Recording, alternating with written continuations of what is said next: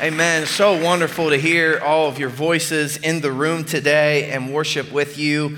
And I'm excited to dig into God's word today. Pastor Mitch did a fantastic job last week in Genesis chapter 3 and the first gospel. Yes, applause. I listened to it 2 times. I was so excited about it. The first gospel. And then Nasa Sete, our very own, he actually preached the same passage in Gospel City Kids and did an awesome job. I heard stories of kids even responding to the gospel and asking questions. And so praise God that he's moving in our church. His word does the work. Amen. And speaking of Gospel City Kids, if you're a Gospel City kid and you're in big church today, make some noise for me. All right? You could. That's there you go. There you go. Thank you, Pendle. Thank you, Pendle. I like that. First order of business is this. Thank you so much, Gospel City Kids. Look up here. Thank you so much for the cards that you made for me, and I assume several of the other pastors. Look at on the screen, there's a picture up there. I sat on my front porch the other day, and I read, we got that picture? You lost the picture, you're giving me the X sign. What's up with that? So I'm going to call you out, Mark. So I had a picture, and I was sitting on my front porch, and I was reading a bunch of the cards, and it just blessed my heart, and thank you so much. A few of them I brought here, and, kids say it best. This one says, thank you for saying your messages. It's from Nehemiah, and I thought, thank you, Nehemiah, for saying it so simple. And then this one here, this says, there's the picture. No, there it is. Yes, we got it. You have led this church to M-E-C-Y. I think it means mercy. It might mean messy. I'm praying it's mercy, but thank you. And then this one, I won't read the whole thing, but it says, you do a great job. I wouldn't know for sure, but I'd like to think you're stressed out. But I trust you will not give up anytime soon. And then it says, keep going, have peace, and have courage. And so praise the Lord for that card.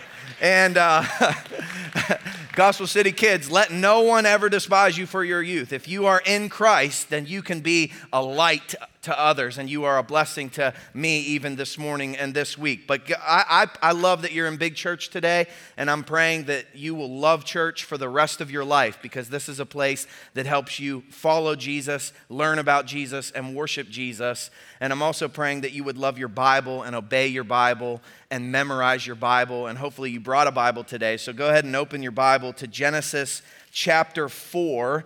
Genesis chapter 4, and we're continuing through this first book of the Bible, and today we pick up a section of scripture that really runs. Remember, we started in 2 verse 4.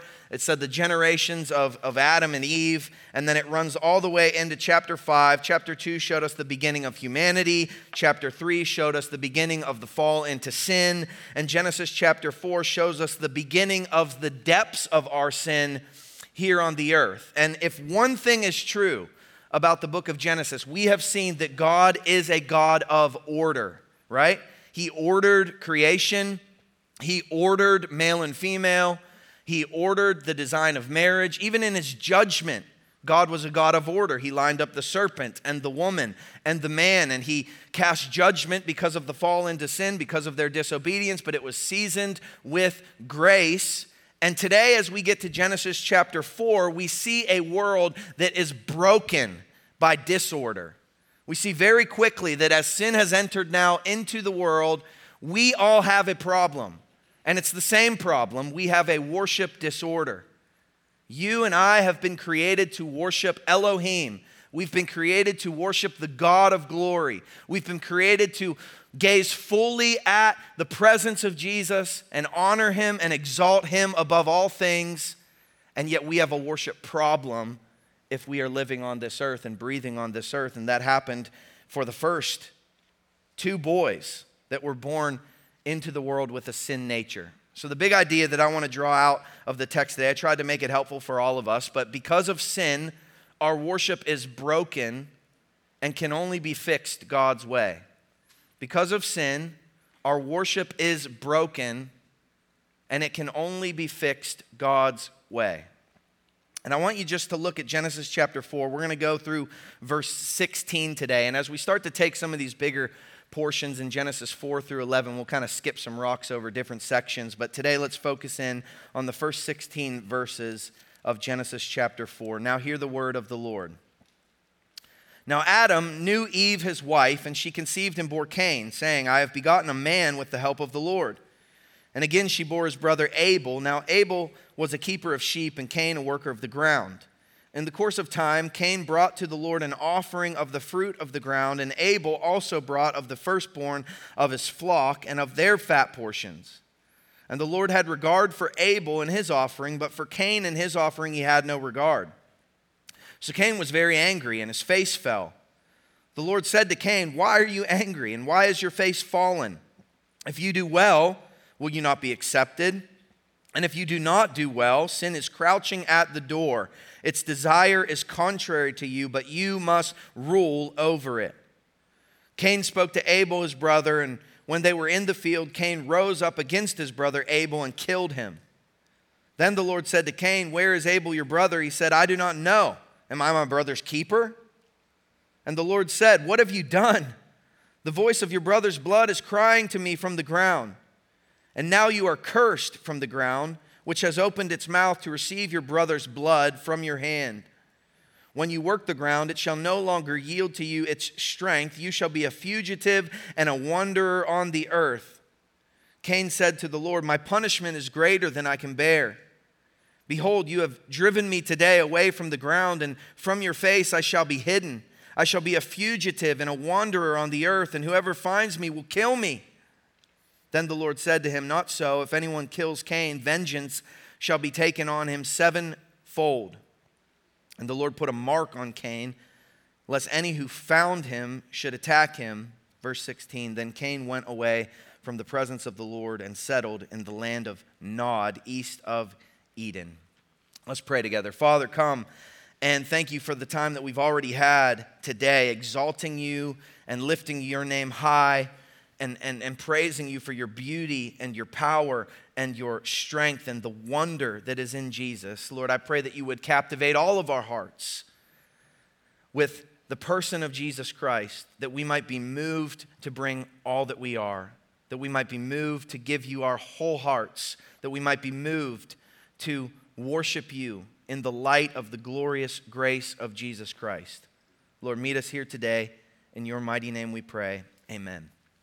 Now, this is an amazing narrative in the Bible. All I can think about this week is kind of like a domino set. Have you ever set up dominoes and then you push the first one down and what happens? The rest of them all come tumbling down. It's as if sin pushed the first domino, and right away, as you get into Genesis chapter 4, you see the destruction of everything that's coming. It doesn't come subtly. It's subtle, but it's potent. It's destructive. And that's the nature of sin. And I've really been chewing on so much about this chapter even over the last 2 days. And I wrote a sermon, but I think I got more in my head. And so I'm trusting the Spirit to work out what needs to be said this morning as we've gathered. But the world does not want to talk about sin. And the world wants to do away with this word sin. And yet when you get to Genesis chapter 4, it's the first mention of this word sin. It says that sin is crouching at our doors now that it's in the world and now that our natures are infected by it. And if you do away with this archery term, missing the mark, or remember a couple weeks ago we talked about, it's any being, any inclination, any thought that is contrary to God and his character. So all of us have sinned, and all of us fall short of the glory of God. If you are to do away with this word or this concept, how else do you exclaim or proclaim or talk about the brokenness of this world? How else do you talk about wars and hate and fighting and brokenness and adultery? How else do you explain your inclinations to bend God's law even as a believer? How else do you talk about your wrestlings every day, to just simply wake up and have a good attitude, or to not grumble and complain about the smallest of things? The answer is sin. And sin infects every single one of us if we are a human. Tim Keller, he said that Genesis chapter 4 is humanity's history in a nutshell. You see judgment, you see grace, You see sacrifice, you see acceptance, you see the hardening of the heart, but you see the subtlety of sin and the potency of sin, and eventually you see the victory that we can have over sin because of a good and gracious God. But all of our worship is broken because of sin. It can only be fixed God's way. You got to come to God on His terms. And so I want to look at 5 worship disorders that we see in Genesis chapter 4. Worship disorder number 1 is misplaced confidence. Misplaced confidence. So just imagine being Eve for a moment. You ate of the fruit. You were banned from the garden. No doubt depression had crept into the world, and she had a hard time getting out of bed some days as she looked back, wishing she hadn't ate that fruit, wishing she hadn't been tempted by the serpent. No doubt self-righteousness would have crept into the world, and Eve would have realized how bad she is in light of the goodness of God, and she was becoming more and more increasingly aware of evil in an increasingly evil world. She saw her husband working by the sweat of his brow every single day. Adam and Eve could only look back on this perfect garden where there was harmony and know that they weren't living in it. There was regret. The only hope that Eve had was the hope of Genesis chapter 3, verse 15 that we looked at last week, that eventually, that God was going to be faithful and He was going to season judgment with grace, and He was going to send a son that would one day crush the head of the serpent. That was Eve's only hope in the midst of her depression. So you get to Genesis chapter 4, verse 1. Now Adam knew Eve, his wife, and she conceived and bore Cain, saying, I have gotten a man with the help of the Lord. Now scholars have a hard time translating this from the Hebrew, but what everyone does agree with, it's been smoothed out with the help of the Lord in our language. But in the Hebrew language, it best reads this way: I have gotten a man, Yahweh, or I have gotten a child, the Lord. Because as Eve bore Cain, her firstborn son, she thought, this is the son that will come and right all of my wrongs. This is the son that will come and make up for what I did in the garden. This is the son that will bring hope in my depression. And I think all of us would be there, but Eve had misplaced confidence. Eve put her confidence in what she could produce and what her son could do, rather than keeping her eyes on the only God who is holy and the only God who is saved. And so she proclaims, I have gotten a man, Yahweh.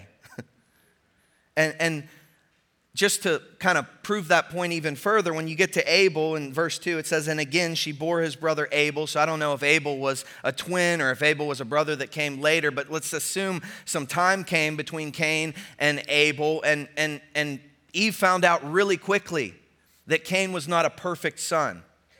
Eve found out really quickly that there was going to be trial and hardship in raising a son, and there were going to be sleepless nights, and feeding a baby and keeping a baby alive was going to be a real hardship in a broken and sinful world. And she realized her hope, her confidence dwindled really quickly. And by the time she gets to Abel, Abel's name in the Greek actually means vanity. It's the same word that means vanity of vanities, or it means vapor in the Hebrew. And so even in naming her second son is as if she's giving up hope.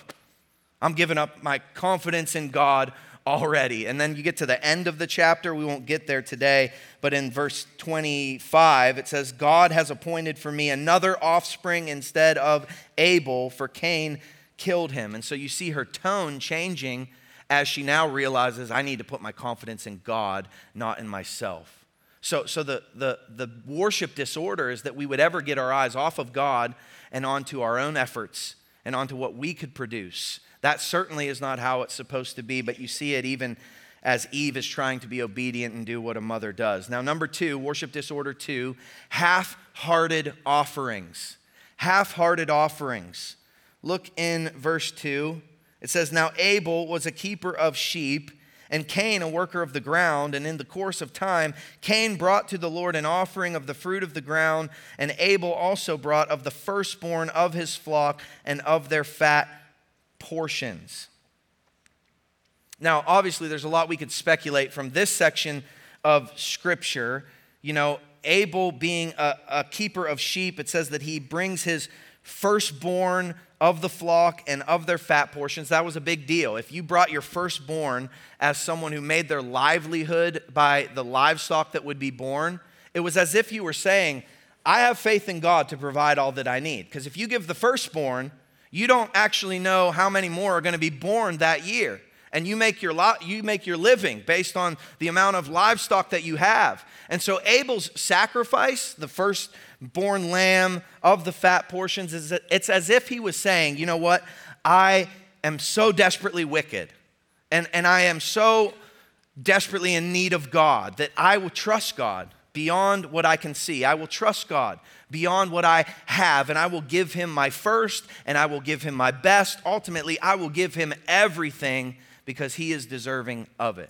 And so he brings a lamb to the altar to sacrifice and to burn as an aroma as he worships God. Now, I think that this was a common thing at this point in Cain and Abel's life. They had grown up. Obviously, they're working men. And it says, in the course of time, that's kind of like when the time had come. So God had established already a time for people to come and worship him, to pay sacrifice to him, kind of like he's appointed for us, a time whenever we come and we gather. And you come every week on the first day of the week, and we come here and we worship God. Abel brought the best of what he had, communicating, I'll give everything. But notice what the text says. Abel was a keeper of sheep, Cain a worker of the ground. And in the course of time, Cain brought to the Lord an offering of the fruit of the ground. It doesn't say he brought the first of the fruits. Doesn't say he brought the best of his fruits. He just gathered up some fruit and he brought it and laid it on the altar for God. This will be good enough. This is all I have to give today. I'm going to take an inventory of everything that I have and everything that I need, and I'm going to skimp off 10%, and I'll come and begrudgingly give that to God today. We don't know all of the things. Some have speculated Cain tried to bring a bloodless sacrifice. Even in the garden, as Adam and Eve sinned, God killed an animal to cover their shame. And so the wages of sin is death. Something has to die. Cain didn't bring a sacrifice that had to die. I don't know. The text doesn't tell us that. But it does tell us that Abel's sacrifice was more faithful. Hebrews chapter 11, verse 4 says this, by faith, Abel offered to God a more acceptable sacrifice than Cain, through which he was commended as righteous, God commending him by accepting his gifts, and through his faith, though he died, he still speaks. So ultimately, we can see that Cain's offering to the God of glory was simply half-hearted at best. Cain's heart was not in this thing. Cain's heart was not in his sacrifice. And some of you can relate to that even here today. Imagine if God judged your sacrifices in the same amount of time that he did Cain and Abel's. Imagine if after the service today, you had a meeting with the God of glory, and he was going to have regard or not for your coming to church today, for your singing a song today, for your serving or holding a door or holding a child today. That would raise the stakes a little bit, because God sees the heart. And God's not after an outward expression, but God wants our whole hearts to be given fully to him in worship and in adoration. You really have two options. If God says your worship is unacceptable, you can go Cain's way, and we'll see that he gets angry and he rebels against God, or you can go the Jesus way. You can repent, you can let him break your heart, you can do better the next opportunity that you have to come before the God who is always gracious, though he judges justly, and you can do everything to the glory of God. But worship is about our hearts being holy God's. Worship testifies that nothing is on the thrones of our hearts but God, yet often the secret places of our hearts would testify something else. We're more about our own efforts, or we're more about our own desires, or we're more about doing what we think is good enough rather than what God says is holy and righteous. And one of the greatest dangers in this life is trying to skate by God's approval based on your own half-hearted merits. It simply can't be done. God is the moral standard, and he always sees our hearts. It makes me think of Psalm 51, David's prayer after he had sinned. And he says this, "For you, O God, will not delight in sacrifice, or I would give it. You will not be pleased with a burnt offering, because the sacrifices of God are a broken spirit, a broken and contrite heart, O God, you will not despise." If we were to bring it into our time zone, God doesn't want your prayers. God doesn't want your church attendance. God doesn't want you to raise a hand and sing a song. God doesn't want your morality if he does not have your heart. We can worship him all day on the outside, but if our insides are far from him, we are far from God. We're trying to come to God on our terms rather than on his terms, just like Cain did, and God had no regard for Cain's offering. Who shall ascend the hill of the Lord? Those with clean hands and a pure heart. And so the truth is, we must purify ourselves before this holy God and come knowing how sinful we are and how holy he is. Leads to the third worship disorder you see in the text, rebellion against God. Remember, the dominoes just keep falling as sin enters the picture. Worship disorder number 3, Genesis chapter 4, look at verses 5. It says, "So Cain was very angry and his face fell." So his face falling is like a Hebrew idiom for depression in the world. He's depressed, he's angry, he's not afraid to show his dissatisfaction with God's disapproval of his sacrifice. And how we respond to God's assessment of us really does reveal our hearts. If you truly believe that God is Lord, then his opinion of you should cause you to repent. His reception of you should cause you to worship. His judgment towards sin should cause you to tremble. And his invitation to bring a sacrifice should cause you to bring the first and bring the best. But Cain got angry and he let it show.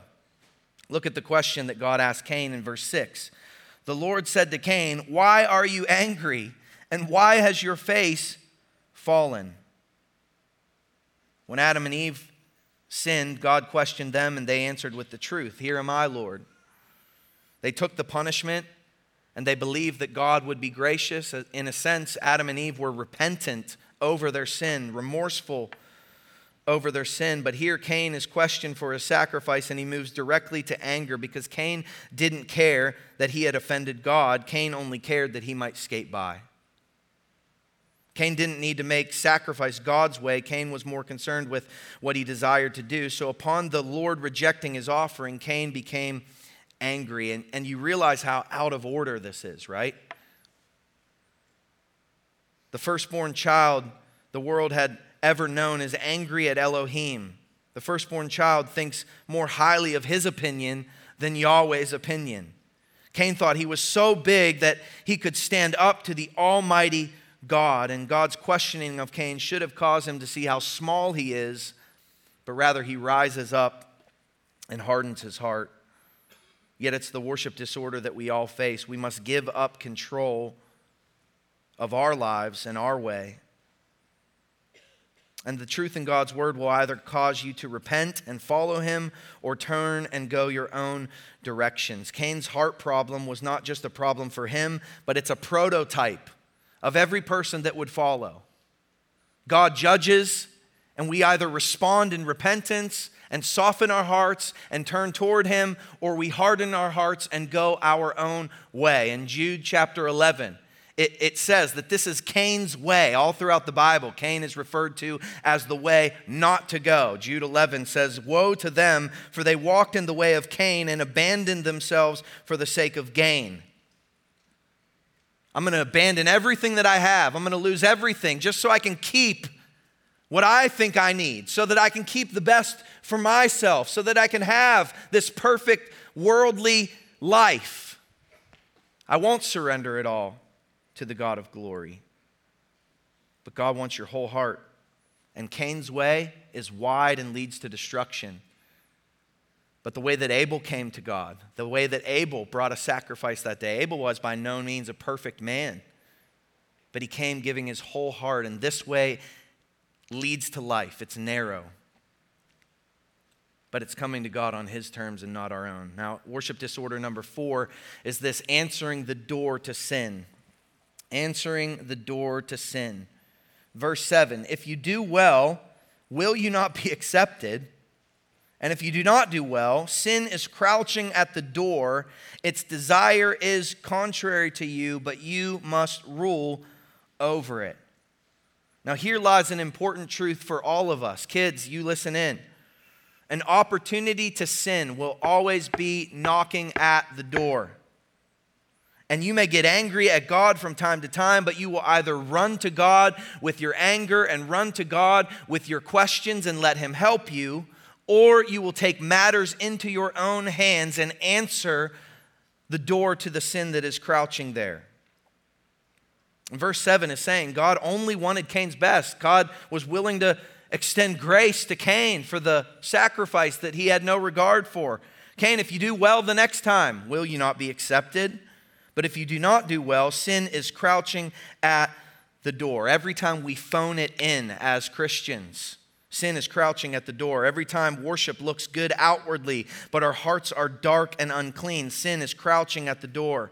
Every time we serve the Lord or bring an offering begrudgingly to the Lord, sin is crouching at the doors. And you will always have an opportunity to answer the door to sin in this broken world because Satan prowls around like a roaring lion seeking to devour you. This word crouching is ready to spring forth.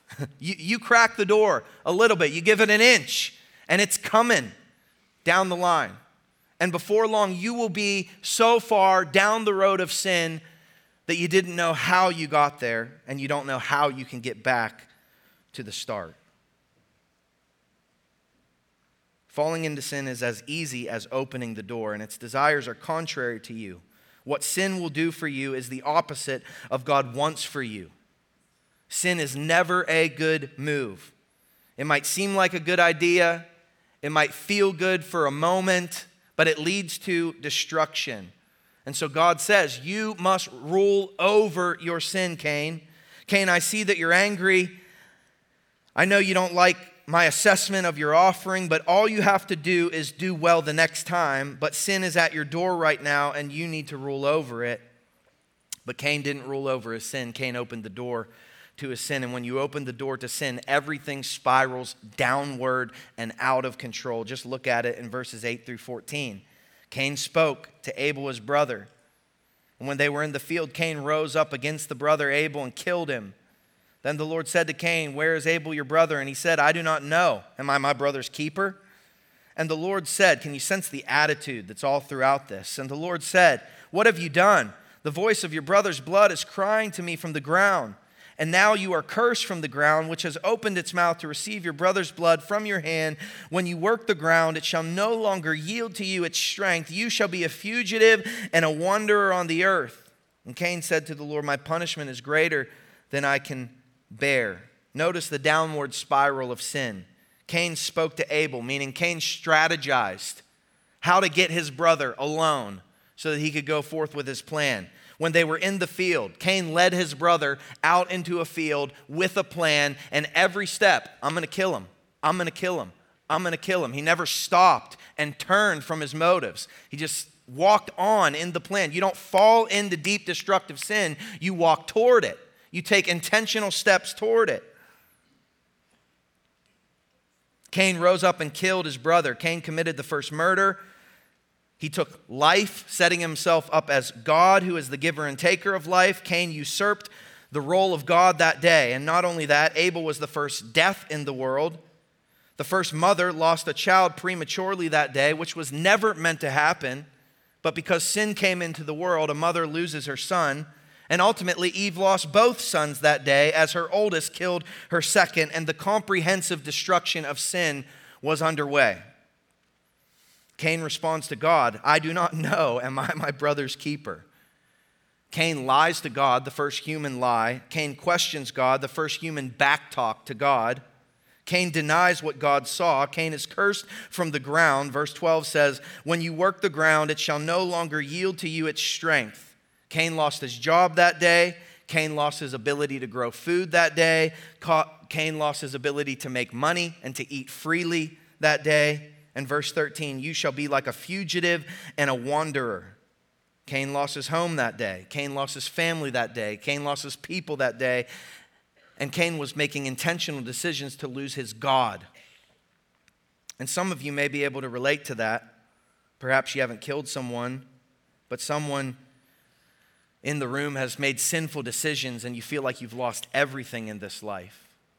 And if you could say anything to the children who are in this room, to the Gospel City kids who are in the room, you would say, if you are following God, if you give your life to God today, if you put your hope and trust and faith in Jesus today, it could spare you from so much heartache and so much destruction in this world.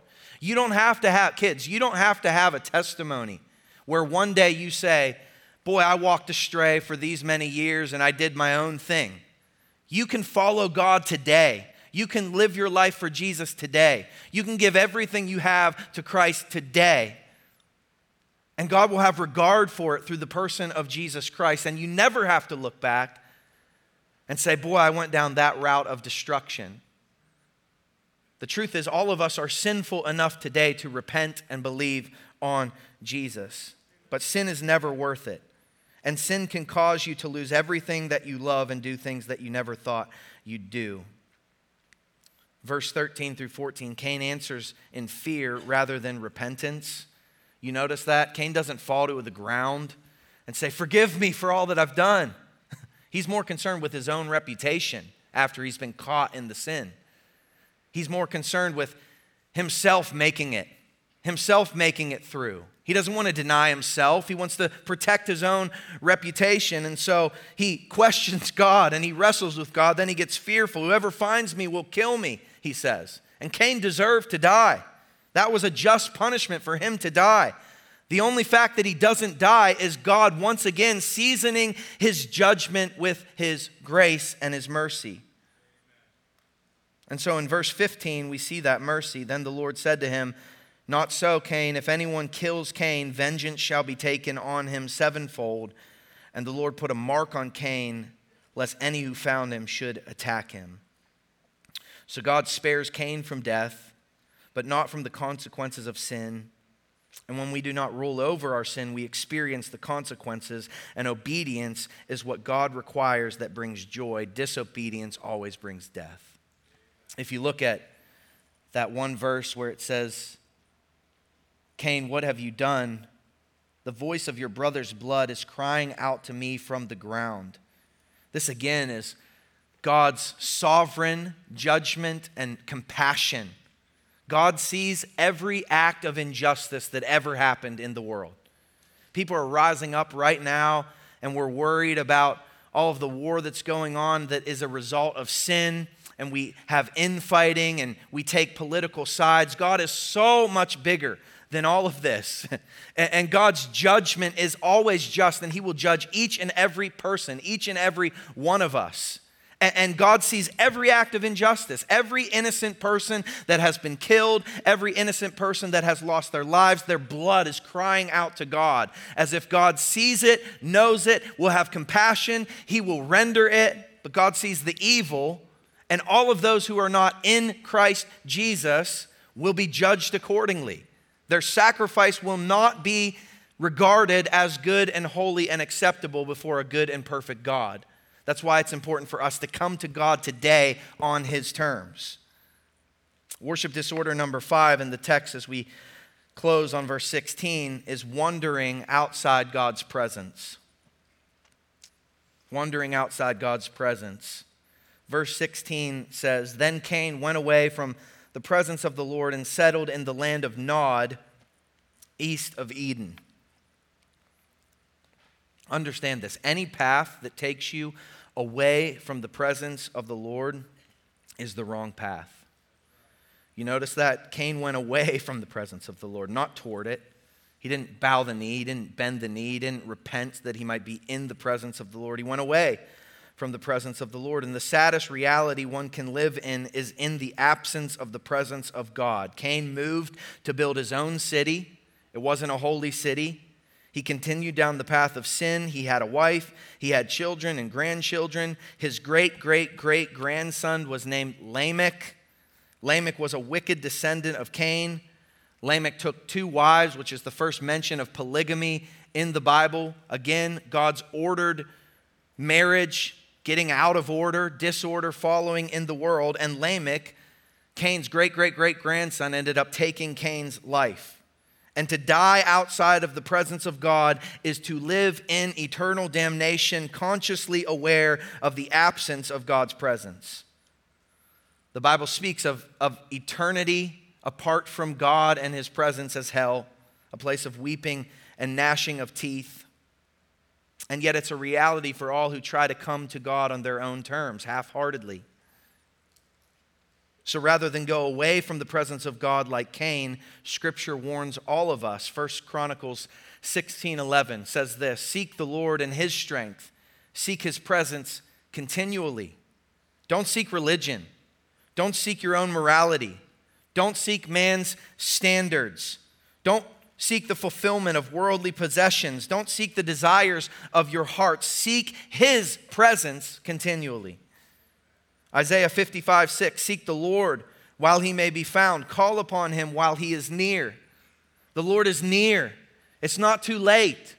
Seek the Lord today. Seek his presence continually. James 4:8, "Draw near to God and he will draw near to you. Cleanse your hearts, you sinners, and purify your hearts, you double-minded." Cain's way is showing us the way that we shouldn't go.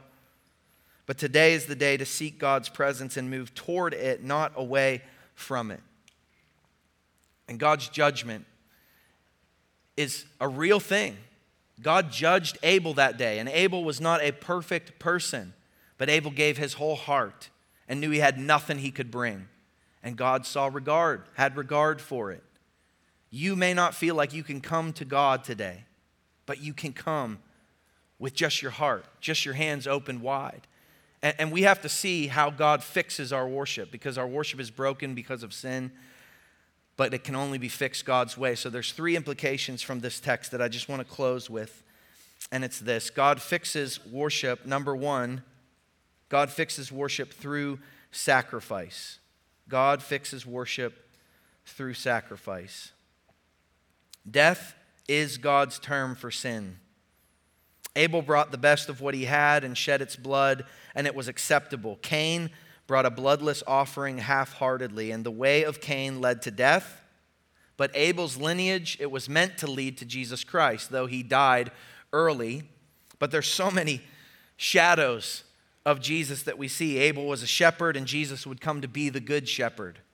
Abel sacrificed a pure, spotless lamb, but Jesus was the purest, most spotless lamb.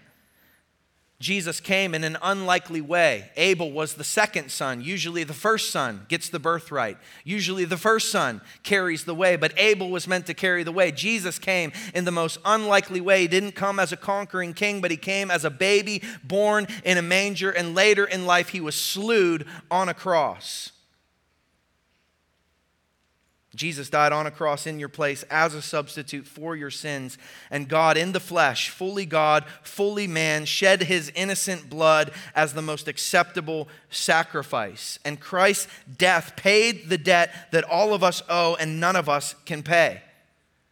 So Isaiah 53, by his stripes we are healed. That's the only way to come to God on his terms, because Jesus is the way, the truth, and the life. 2 Corinthians 5, he who knew no sin became sin so that we could become the righteousness of God. Romans 10, all who call upon the name of the Lord will be saved. Jesus fixes our worship through a perfect sacrifice, a spotless lamb. Now, number 2, God fixes worship so that we will hate our sin. So that we will hate our sin. I want you to think about, what does it look like for you to rule over your sin today? What sin is knocking at your door?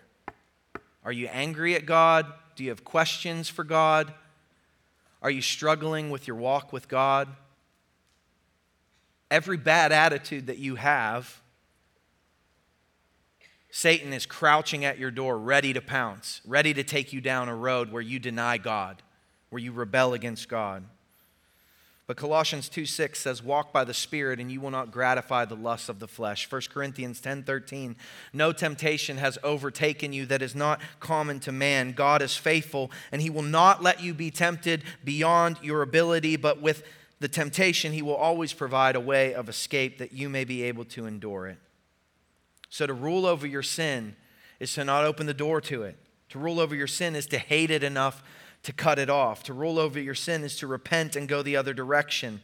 To rule over your sin is to recognize that it was your sin that crucified your perfect Savior on the cross. And when Jesus is the object of your worship, everything else will fade into the background. Jesus will shine in the glory and the grace.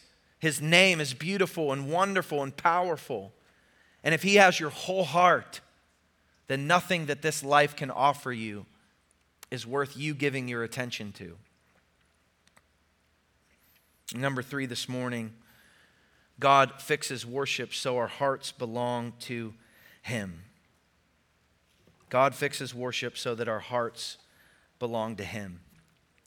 And ultimately, God is sovereign over salvation. God is the giver and taker of life. There's a passage in John chapter 4, 23 and 24. Jesus has been on the earth. He's starting his ministry. He's with the woman at the well. And he says, the hour is coming and is now here when the true worshipers will worship the Father in spirit and in truth.